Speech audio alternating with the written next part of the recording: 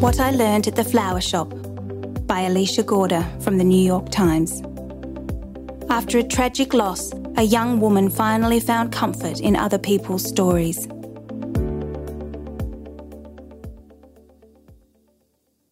On my first day of work at the flower shop, I showed up in sandals. The second day, realising I needed something closed-toed, I wore my nice Oxfords. The third day, having learned that less fancy would be best, I debuted a pair of red high-top Converse sneakers I'd bought specially for the job. The clean white toes of my Chuck Taylors perfectly reflected my newness at the shop. How long it took me to put together bouquets. How I struggled to fold paper around loose stems in a way that was pretty, or at least presentable.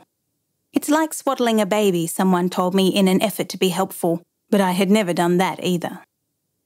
My dream of working in a flower shop had its roots in my grandmother's garden, always in bloom, where I made bouquets with whatever I could get my hands on.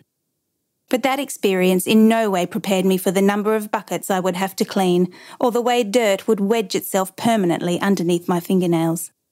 Mostly, though, I wasn't prepared for the people, from the man who handed out 3 flowers to 3 strangers every Tuesday, to the Thanksgiving guest who sent a bouquet to his hosts after walking off with one of their silver dinner knives.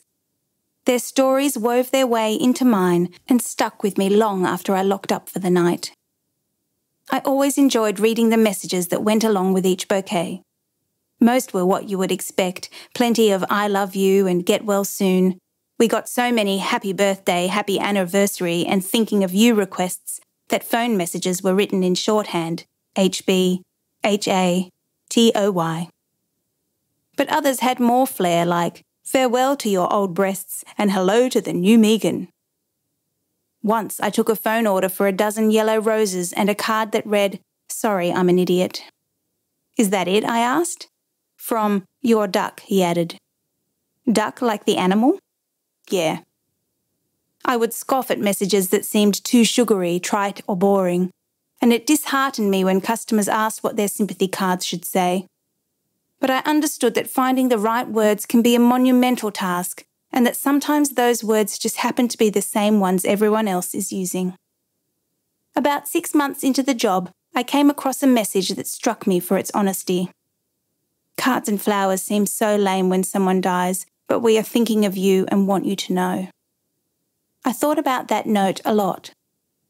When I was 18, my boyfriend of 2 years hanged himself from the rafters of his garage. He was the first boy I kissed, the first I loved, the last person I talked to at night, and the first person I talked to in the morning, until one sunny day in November when I woke up to a call from his mother. People sent cards. I don't remember what they wrote, but what mattered was the gesture. Maybe they said, with our deepest sympathies, or we're so sorry for your loss. For me, it came down to one word, gone. After he died, I thought of his death as something that had happened to me, an act committed specifically with me in mind because of something I had or had not done, and it took me years to break free of this habit. By the time I started at the flower shop, I had shed some of my cynicism and bitterness. I no longer wore his t-shirts to bed and had given up on finding answers to impossible questions, most of which were versions of the relentless, what could I have done? There was always something, but at the same time, absolutely nothing, and I had learnt to live with that.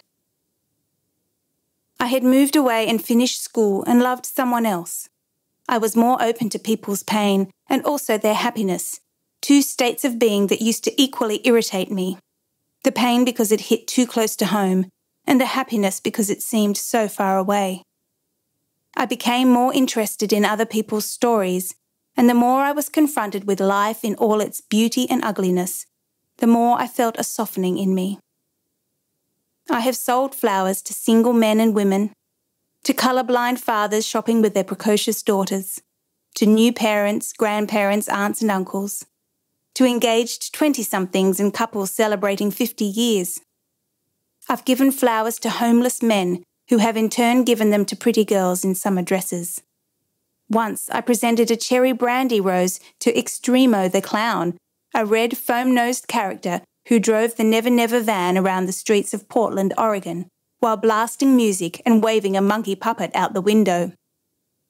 People buy flowers when they're in love, in trouble, drunk, devastated and excited, and sometimes for no obvious reason. Only occasionally would I get to see how the story played out.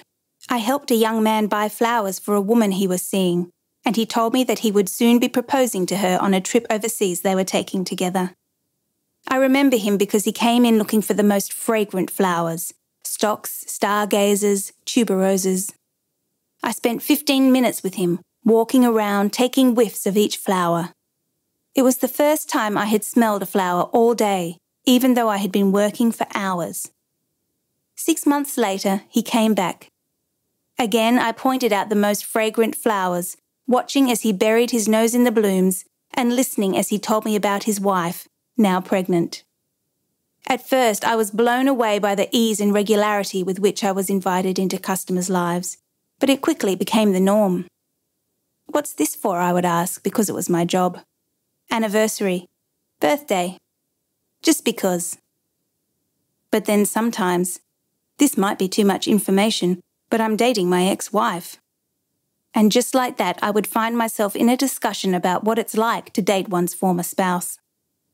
I took notes on these conversations, snapped photos of card messages, and told my favourite shop stories to colleagues, family and friends, but still so much has gotten away.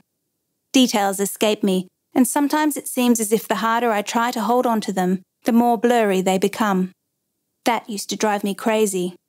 Shame on me, I thought, to gather so many stories, only to let them go like water through cupped palms. But the beauty, I learned, was that there would always be more, and that made the losing more okay. Why do we send flowers? To make up for what is intangible? Those feelings we can't hold in our hands and present as a gift to our loved ones?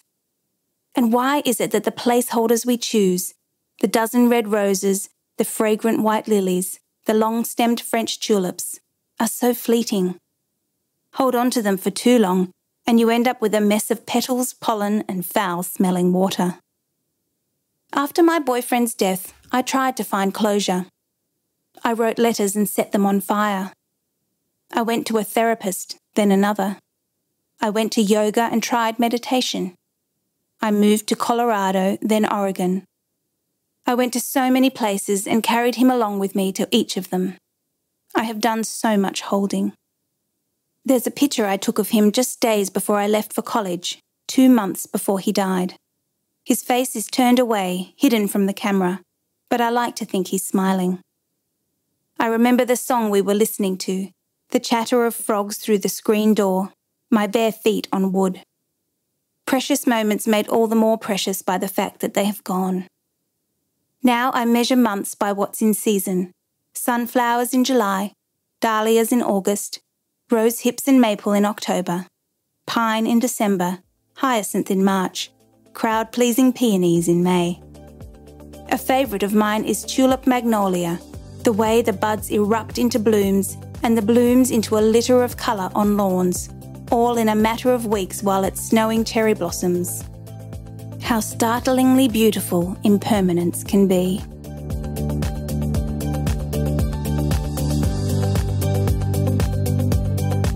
For more RD Talks, visit readersdigest.com.au. Brought to you by Reader's Digest Australia. Narration by Zoe Mernier. Sound production by Ricky Price.